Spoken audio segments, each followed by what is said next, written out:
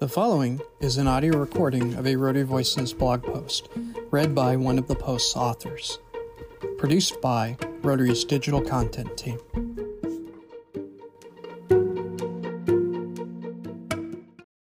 I must confess, I didn't set out to find Rotary. Rotary found me. I became involved in Rotary through a series of fortunate events, which has changed the way I look at everything. When I was 13, I volunteered for the Red Cross, and that experience led me years later to create a project to establish a first aid station in my high school. At my graduation ceremony, I was surprised with an award from the local Rotary Club for my volunteering work with the Red Cross. The award was in honor of one of my teachers, who passed away unexpectedly. Receiving the award and knowing that my teacher had appreciated my efforts gave me more inspiration to keep volunteering. Some years later, while I was studying to complete a law degree, I saw a poster for Rotaract. I was excited to get involved with the organization that played a role in my passion to help others. Together with a couple of my friends, we found the first Rotaract club in my Chilean town, and it was my honor to serve as the club charter president. When I was later elected as a district Rotaract representative, my goal was to increase Rotaract's visibility in my district. That year, we generated a 60% increase in membership and succeed in launching several new clubs. In 2019, I was honored to serve on the Rotaract Interact Committee of Rotary International. I want to be close to the members I represent, so I reached out to as many Rotaract members and Interact members and I could from around the world to hear their stories and learn about their concerns. Based on some of their feedback, the committee proposed to the RI board several ideas to strengthen the ability of Rotaractors to participate fully in Rotary. The board accepted our recommendations.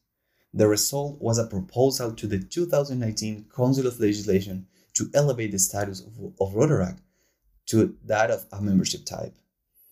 In the weeks leading up to the council, I used social media to explain the benefits of Rotaract being elevated to membership status and why it was urgent that we enacted. When the council voted to approve our proposal, I was invited to be on the Rotaract Committee and the Elevate Rotaract Task Force in 2019-2020. We were responsible for advising the board of how to implement the provisions of the enactment and establish a new era for Rotaract. It was exciting to serve with outstanding leaders worldwide, all dedicated to enhancing the experience of Rotaractor. After the board accepted our recommendations, our task force began to inform both members of Rotary and Rotaract of the change. But the COVID-19 pandemic hit, creating a challenge for us to raise awareness. But through virtual platforms, I engaged with more than 400 clubs in 100 districts in 10 regions of the world, sharing strategies of how Rotaractors and Rotarians can work closely together that is mutually beneficial. Last year, aided by two good friends, we created a mentorship program involving district governors-elect who were under the age of 45. I'm a strong believer that any organization needs to listen to young leaders because they bring a fresh perspective.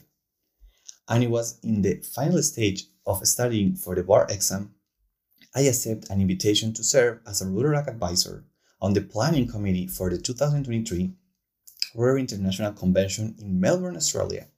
It's a unique opportunity to share my experience and help create an incredible event for the family of Rotary. I'm delighted to serve as a part of Rotary International President-elect Jennifer Jones' team. She's my role model and the kind of Rotarian that I strive to be.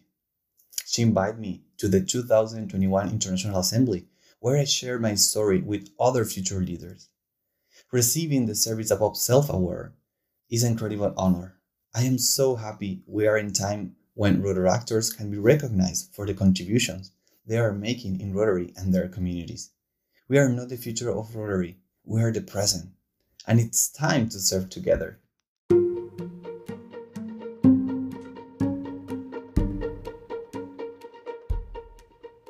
Rotary Voices podcasts are a production of Rotary International's Communications Department. If you like this podcast, please leave us a comment and stay tuned for future episodes.